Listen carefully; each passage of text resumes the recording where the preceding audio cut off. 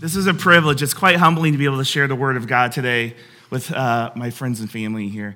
I hope you can see and feel what's happening here at EPAG. There's this move and shift of moving towards community that's just beautiful and exciting. So thank you for having me here. Yes, my name is Bill Tibbetts. I was introduced as the Dean of College of Business and Technology at NCU. But here, I'm mostly known as the husband of Pastor Natalie Tibbetts and the father of Ada and Graham Tibbetts. And I am grateful to be known in those two titles because they are exceptionally amazing titles to have because they're just beautiful people. I would like to point out that Pastor Chris did not say this in his message, but I was not the first person he asked to preach this morning. In fact, he asked Pastor Matt, he asked Pastor Nick, he asked Pastor Walter, he asked Pastor Natalie, he asked Pastor Cynthia, and they all said no because they had other responsibilities. And then he asked Connie Icavelli, and she was like, dude, I left for wherever, I left for West Coast. If you don't know Connie is a beloved sister in Christ, and they just moved away. And then he actually was at Caribou the other day and asked a complete stranger in line if they would be willing to preach, and they said, no, I don't know you. And then he asked his youngest daughter, hey, would you preach for me on Sunday? She actually said yes, but then she got COVID, so that was I'm number 9. I was number 9 on the list, and I'm okay with that. Now, what's good about this is that Pastor Chris will be back next Sunday, so any heresy that happens today in the next few minutes, he will be able to correct. I'm assuming more will happen this service because you guys are the test group. Second service, and you know what I'm talking about, how the second sermon always goes better than the first sermon. No, thank you for being here. It's incredibly humbling to be here. And I'm excited to share with you what the Lord has been doing on my heart and my mind. For those online, thank you for being with us this morning. We're grateful that you are joining us. Pastor Chris has had 2 series that he's in. One is Be Kind, and the other is Grace and Truth. And from I don't know how to say this any more sincerely, but they have been the absolute best teachings on the subject matter that I have ever heard. They have been phenomenal. And subsequently, we just started podcasting here at EPAG. So we just start podcasting the services, I should say. So if you are not familiar with podcasting, just find someone who's under 30, and they will tell you exactly how to do it. My daughter just hooked up my phone to my vehicle. Who knew that could happen? It's brilliant. And now I'm just playing my music and my podcasts, listening to Pastor Chris again. Some of you are like, I see the death in your eyes. It's okay. Just find someone under 30. They will help you.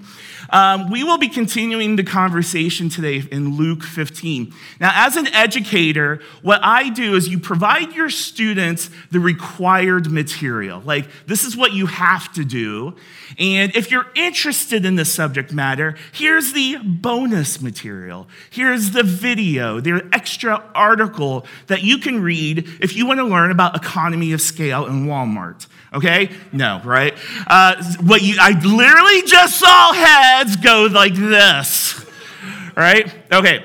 If you want to frame our time today, this is the bonus material, okay? But unlike my students, you're trapped here and you have to take it. Okay, so here we go. This is the bonus material from Luke 15. Let me pray for us and we'll get going. Father God, we love you. We invite you, Lord, to speak to our hearts and speak to our minds as we study your word to bring honor and glory to you, Lord. Thank you for loving us. It's in your name we pray. Amen.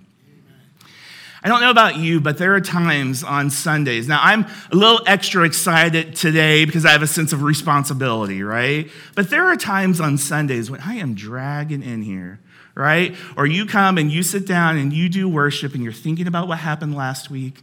You're thinking about what has to happen this afternoon. You forgot your ADD medicine, everything. Like, you see every squirrel that is running around the room. I want to encourage you this morning with this note. The Lord could have you anywhere in the world at this very second, but he has orchestrated the things in your life to bring you here right now. Think about that. The creator of the universe could have us anywhere, but he has us here right now. So I want to encourage you, let's be open. Let's be open to what the Lord may say to you this morning, and let's be prepared to respond to it. I will be sharing from Luke 15, and then from there, I'm going to share just a personal testimony of what God has done in my life and how that ties into Luke 15, in hopes that it blesses you today. And I believe it will. You know what's so cool is when you do get opportunities like this, or whatever it is, you're talking to the person in the cubicle next to you. Do you know all you have to do is live and speak the truth of God and just walk away? You don't have to walk into the anxiety of it whatsoever, because you just got to give room for the Holy Spirit to move. So you can measure your success if you're just living and speaking the truth of God. That's it. Speak it and walk away. And that's all I'm going to do this morning with you, is I'm going to speak the truth and walk away and allow the Holy Spirit to move. All right, so Pastor Chris has been discussing the passage in Luke 15. And passage in Luke 15 is where we see three stories. We see the story of the lost sheep. We see the story of the lost coin, and then we see the story of the prodigal son. What I would like to do is revisit the setup to what's happening when Jesus shares these three stories. So the tax collectors and the sinners, it says in Scripture, had gathered around Jesus. And in the prior chapter, in chapter 14, Jesus had been dropping some truth bombs. Right? He had been talking about discipleship. He had been talking about obedience. He had been talking about commitment. So here Jesus is. He's talking, and he has around him a group of sinners. And over here in the corner, we have what the scripture says is the Pharisees and the scribes. And they're observing all of this. The Pharisees and the scribes, I like framing it this way. They were the representatives of what we say is the truth. They were representatives of the scripture, the holy of holies, the judges of righteousness, what's right and what's wrong. They were the ones that kind of held on to the truth. They saw what was happening. And they're like, something's not right here. And they spoke out. This Jesus who speaks truth is receiving unholy people, right? What are they saying in that moment? Why were they so concerned? This is why they were concerned. They were saying, you're speaking truth, okay, but you're hanging around with unholy people. These two things cannot mix. They cannot come together. Because when you do, you're tainting it. You're mixing it up. You're making it unholy, unclean. So in other words, you can't speak about and command others to live by a holy, sacred truth and be with unholy sinners. Then the scripture says in Luke 15:3 that Jesus shared a parable. And here's one really quick note. In that text, in any translation, when it says Jesus shared a parable, it's in singular form. Jesus shared a parable. But when we read, we see three stories. And we often refer to those stories as, well, the parable of the lost sheep, the parable of the lost coin, the parable of the prodigal son. Actually, all three of those stories is one parable. What does that mean? That means that Jesus wants to tell us something by telling us these three stories. And I think each one represents something different. And we're going to be talking about that today. So the parable of the lost sheep, if you want to take, now I'm a teacher, so I like it when students take notes. So I'm asking you, not a student today, but for all the teachers in the room, you know what I'm talking about. So I want you to pull out your phones, pull out your notebooks. Thank you. Cornell's got his laptop out. All right, he's recording my message. I do not copyright anything I'm about to say, Cornell. All right, so take out your notes because I want you to write this down, okay? We'll remember it a little bit more if we write it down. But I think the story of the lost sheep is about empathy. Write this down. Lost sheep equals empathy. Lost sheep equals empathy. The story of the lost coin equals wisdom. And we're going to be talking about that. Lost sheep is about empathy. The lost coin is about wisdom. And then the prodigal son story represents both empathy and wisdom. And I think that Jesus orchestrated it this way to teach us. Now, remember this. Let's talk about the setup again. Pharisees over here judging Jesus, hanging around sinners, speaking truth. And they're like, hey, you can't put these two things together. They're unholy. And instead of him scolding them at this moment, what does he talk about? He talks about empathy and wisdom. I think that's powerful. So let's dive into this. Pastor Walter, can you go ahead and bring up Luke 15? We're going to read verses 3 through 7. 3 through 7. Here we go. It says, then Jesus told them this parable. Suppose one of you has 100 sheep and loses one of them.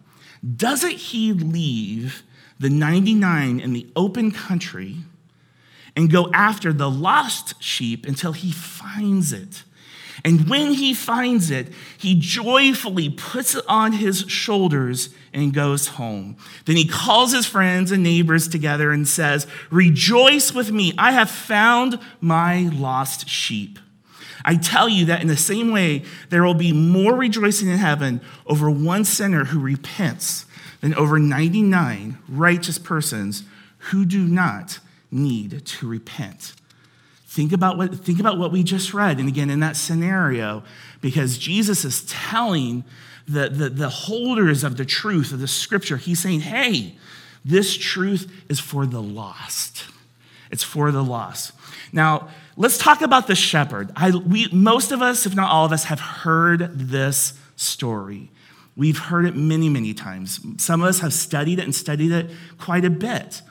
But I want to talk about the behavior of the shepherd. Now, the shepherd had to leave his flock, right? The shepherd left his flock, his responsibility to trek, to go find that one sheep. Now, if we think about where the story is being told and the land, it probably wasn't some giant open farm field with fences. It was probably a field, but that had rocky terrain, that there was a lot of effort that had to be done to go find that one sheep. And when the shepherd found that one sheep, what did he do? Let's talk about what he did not do. What he didn't do was he did not kick that sheep in the tail, right? What he didn't do is he didn't scold that shepherd. What he didn't do was take that shepherd hook and stick it around that sheep and drag it back. Now, come on. Was he justified if he did that?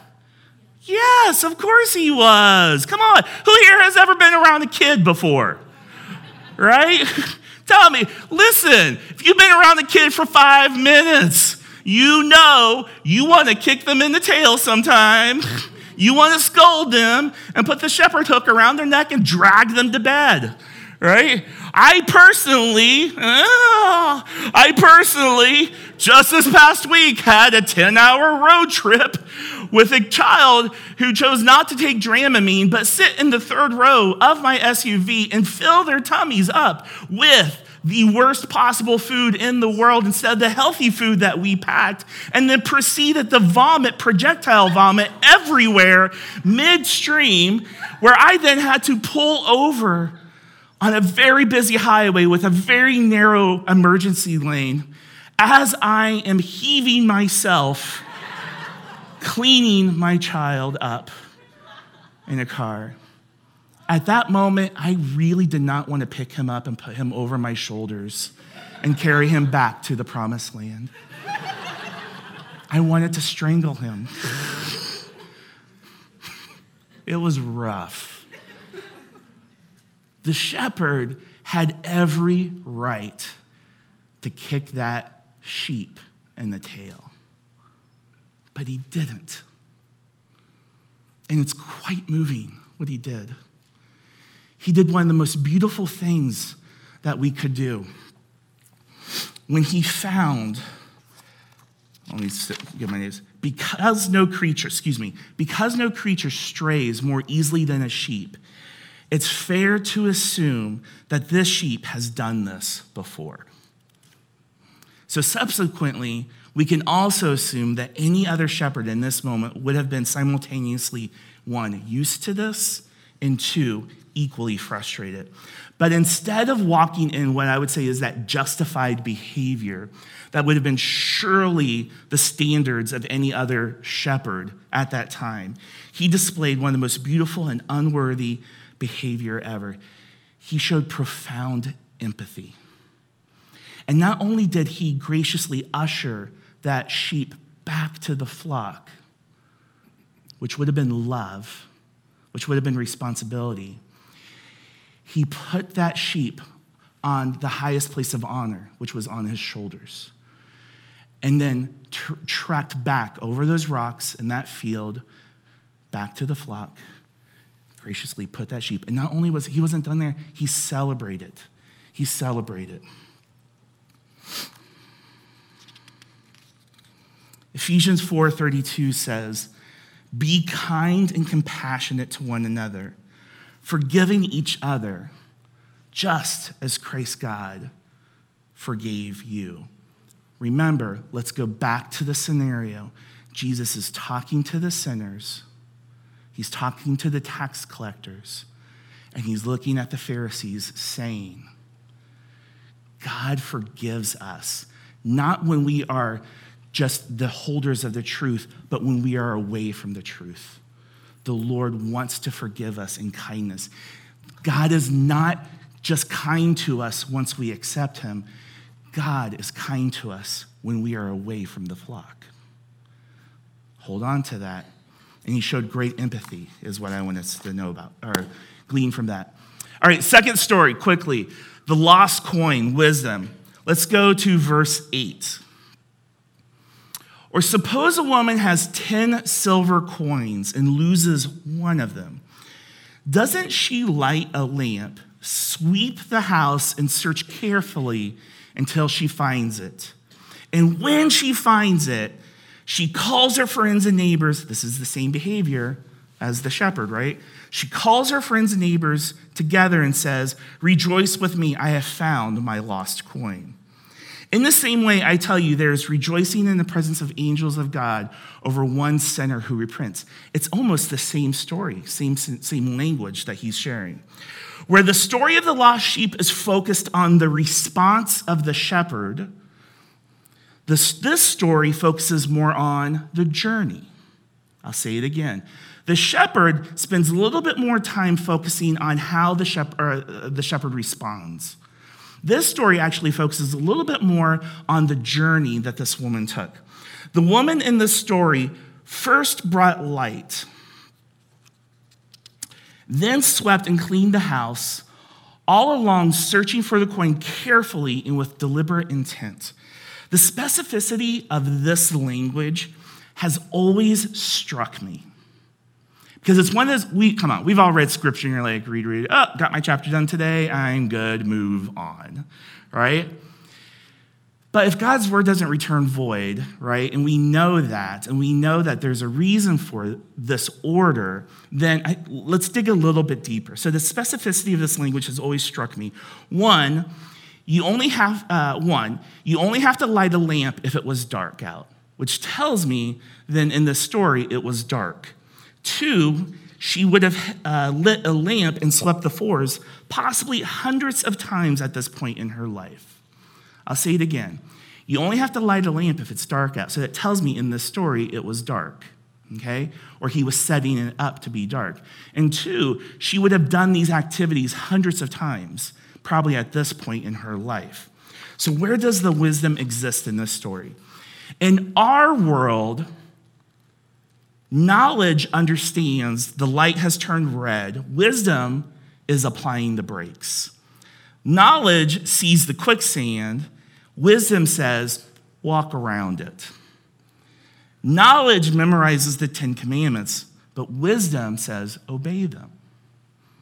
In her case, knowledge is how to light a lamp in the dark and sweep probably a dirt floor, or a dirt floor that has had things compressed on top of it to make a cleaner floor.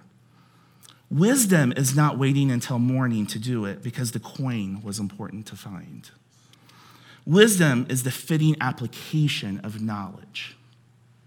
So as I read these 2 stories, I see two profound things. I see empathy and I see wisdom.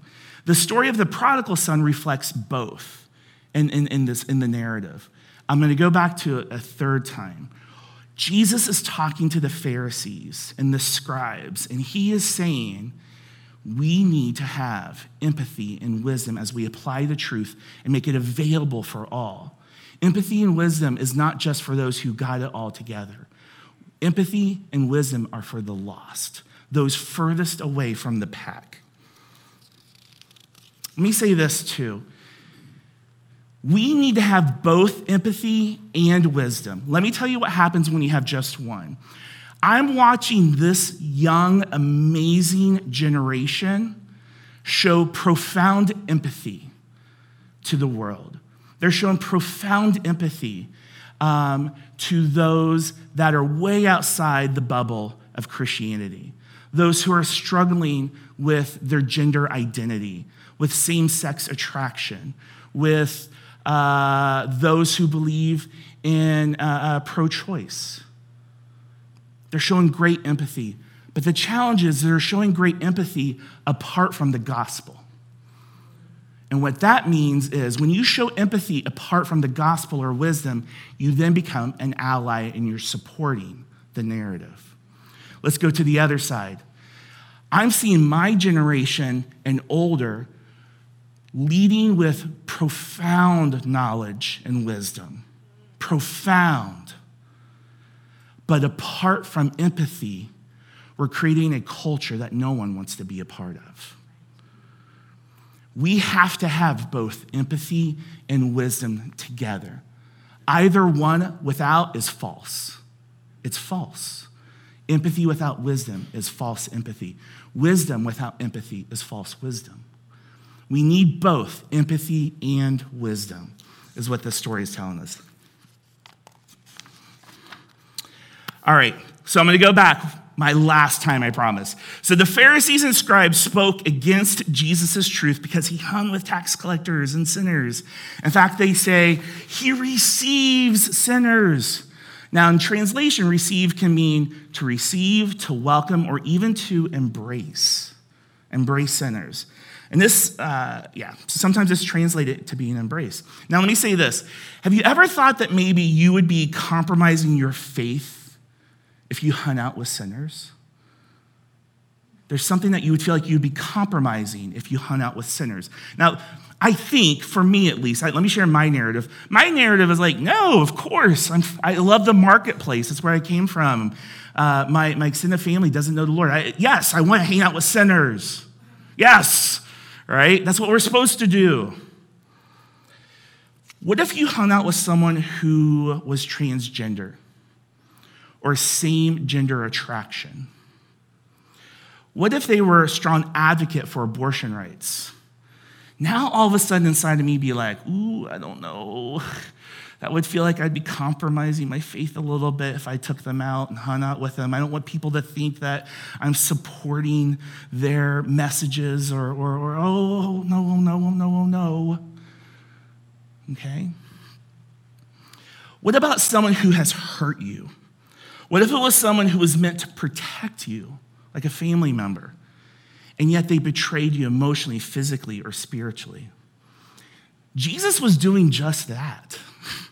He was hanging out with the worst of them. He was hanging out with them. And not only was he hanging out with them, he was loving on them. He embraced them.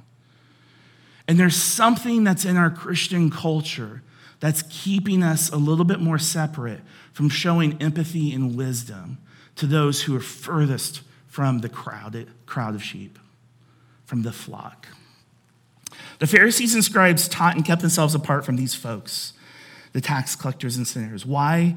Because it would have dirtied the truth. These individuals were unclean. Christ wanted to teach them a completely different way of living. With the last few minutes, what I would like to share with you is just a personal testimony. And it's a testimony of God's faithfulness to us. But what happens when you are faithful with the Lord and how that takes you to a place of profound empathy and profound wisdom. I'm the youngest of 5 children. My next sibling is 12 years older than me, and that's because there was a sibling in between us that passed away. So it's essentially myself and 3 other siblings. And because there's such a gap, I pretty much grew up as an only child. Now, I did not grow up in a Christian home. I know it's a surprise with all the maturity that you see in me in Christ. You're like, oh, this kid was clearly born in the pews of a great church. No, I was not. I grew up in Cincinnati. That's all you have to know. Joking. No, I did not grow up in a Christian home. I'm going to use coded language right now to respect those that are in this story, and I want to be careful of any triggers that may exist in any of us. And I was thinking about this last night. I've actually never have shared this publicly, ever.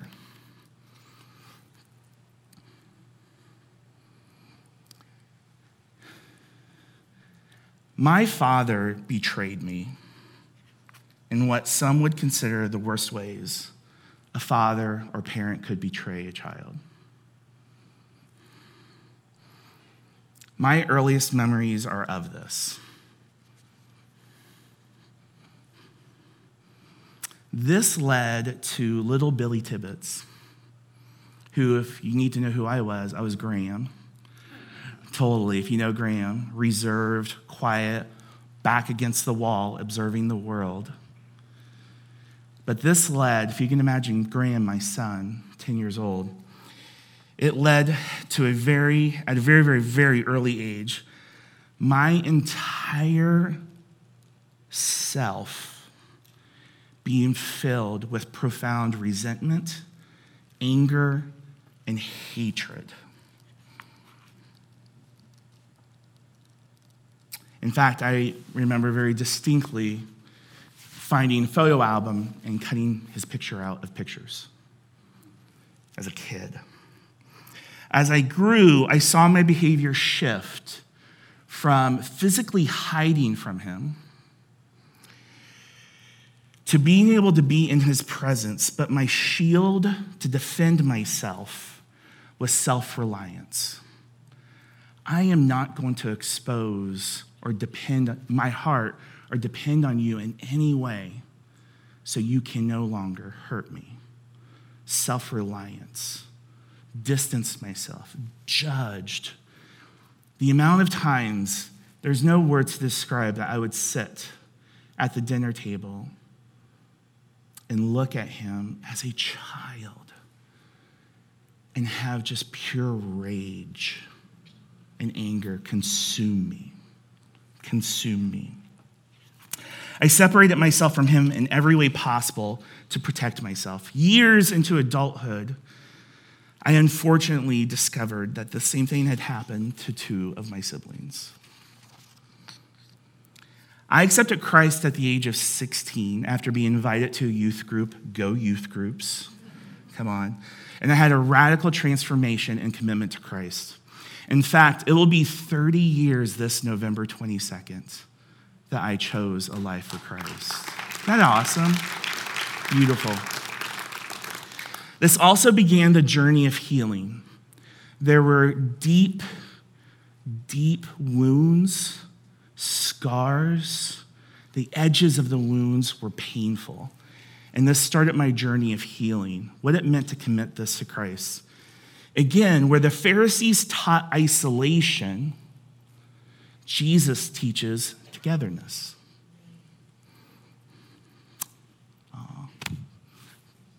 Committed to not getting emotional.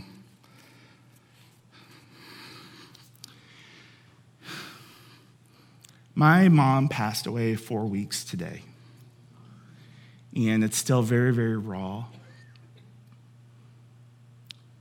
Though they loved one another, there was a lot of ill treatment between one another, between my father and my mother. And by God's mercy, I was able to lead my mom to the Lord years ago. And she genuinely picked up a relationship with the Lord. And so I'm assured of her salvation in heaven. She has woken up and has already seen everyone else. All right? She's good. She's good. The thing that has surprised me, though, is as I'm grieving my mom and having these deep, deep feelings of sadness, though I'm also rejoicing. The thing that has surprised me, that has been bigger than that, has been the tsunami of empathy that I have felt for my dad. The best way of describing it for me is as if you were sitting on a beach alone and this huge tidal wave is headed towards you and it hits you and you can't do anything to escape it. For me, that tidal wave is empathy for my dad. Empathy for the one who had created deep scars and pain. Empathy for the one who betrayed me, who should never have. I have cried more for my dad than for my mom, the loss of my mom. We've talked virtually every other day, and I listen, and I engage him, and it's genuine. When we went and we visited, when my mom passed away, we did the funeral and everything. He was home alone. Myself, my wife, and my kids. We sat in the kitchen with him, and we would listen for 4 hours as he talked. When he wanted to work in the backyard, we all put on our work clothes and we went and worked in the backyard. Whatever it was, we tried to stay present and love him. And let me say this, it came from that place where there was no other option but to show profound love and empathy. Empathy is being present with my dad. Empathy is crying with him. My dad has told me that he has loved me 5 times in my life. 3 of them happened this past week. Amen, right? Empathy is when my dad's crying. My dad, think about it. I mean, just doesn't touch, doesn't hug. Empathy is when my dad's crying and me holding his face, saying, I know you loved her. Empathy is not kicking him in the butt like the shepherd could have with the sheep, or justifying behavior than what I showed. Empathy is crying with him. Empathy is hurting because he's hurting. And wisdom is displaying the love of God before I speak. Wisdom is being ready at a moment's notice to invite him to a relationship with Christ. The tension inside between grace and truth, what Pastor Chris was talking about, and empathy and wisdom is real. It's hard. It's very hard. But I think the greatest sign of maturity in Christ is when you can exist and have those 2 things coexist inside of you. Empathy and wisdom. Empathy and wisdom. Why does this matter? Because in Matthew 22, God said, it's simple, people. Bill, all you got to do is love him, love God, and love others. Jesus with the tax collectors and sinners and the Pharisees. Hey guys, hey Pharisees, you gotta love according to his word. Show empathy and wisdom. They've got to come together. Do you know, I'm wrapping up here, do you know why Pastor Chris is walking us through this series of Be Kind and Grace and Truth? Because we will not reach this world or our communities unless we get this. I'm going to say this again. We will not reach this world or this community until we can get and reconcile the tension between empathy and wisdom in ourselves.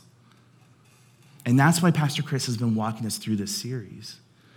We have got to engage in the world around us, and not just the people who are holding on to the truth, but the sinners of the world too.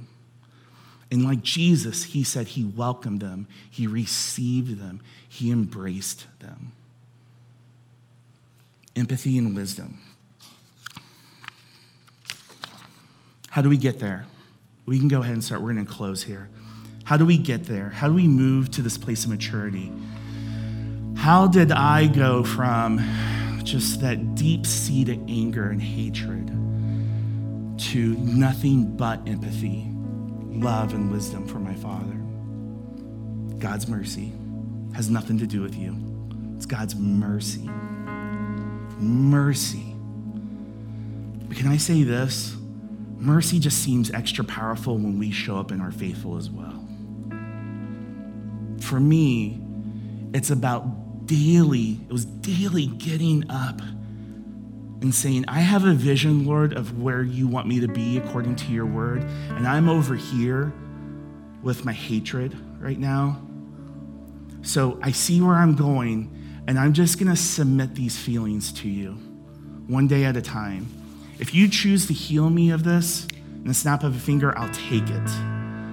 If not, in my case, it's been 30 years, I'll walk it. Daily. He says in Luke 9:23, Jesus told his disciples to deny themselves, take up their cross daily, and follow him. Jesus called those who wish to be his disciples to discipline themselves in their everyday life by living in a way that is honoring to him and others. As we close, I'm going to pray us out. We're going to head out. My time's done. It's 10:09. If you got to leave, amen. Go leave and have an amazing day. And I hope you can allow this truth to sit just a little bit. Remember, I think going to church is not the totality of our Christianity. Getting your message, all this should do is or start like a tiny little flame. You have like an ember. You need to take that ember and fan it into a flame of fire by taking what you hear on Sunday mornings and revisit it, okay? So if you've got to leave today, I bless you in the name of the Lord. If you want to respond, we'll have our prayer team come up. And please feel free to come up and say, hey, I need prayer, or whatever you need to do at your own seat. Let me say this. In Scripture, it says, confess your sins to one another so that you may be healed. It does not say confess your sins to one another so that you may be forgiven. You confess your sins to Christ to be forgiven. So what does this mean when we confess it to our brother or sister and we are healed? It's because in that moment, you're taking that thing that you've kept in the closet in the dark shadows and you're exposing it to light. And in that very precise second, the Lord starts the healing process. Some of you, I think, are called this morning to confess your sins because you're holding on to something. A lack of discipline, struggling in an area, you're having thoughts that feel out of control. You feel numb. Whatever it is, find someone this morning, today, this week, and say, this is where I'm at, and I promise you with my entire heart, Jesus will start the healing process as you open that door and expose the light into the places that you've kept in the shadows. Sound good? Let me pray for us. Father, we love you, we love you, we love you. We raise our hands Lord, and we say thank you, Jesus. Thank you for your mercy on our lives. Help us to show up, Lord, through your grace, through the power of the Holy Spirit. Please help us to show up daily, to pick up our cross and choose you, to submit to you the things that are keeping us captured to the ways that are just not of you. Lord, we don't want to be in the middle. You tell us it's better to be hot or cold. Lord, we want to be on fire for you. Thank you for your mercy, but Lord, we ask for your grace and the power of the Holy Spirit to help us, Lord, to be on fire daily as we submit to you. In Jesus' name we pray. Amen. Be blessed. Have an amazing, amazing day.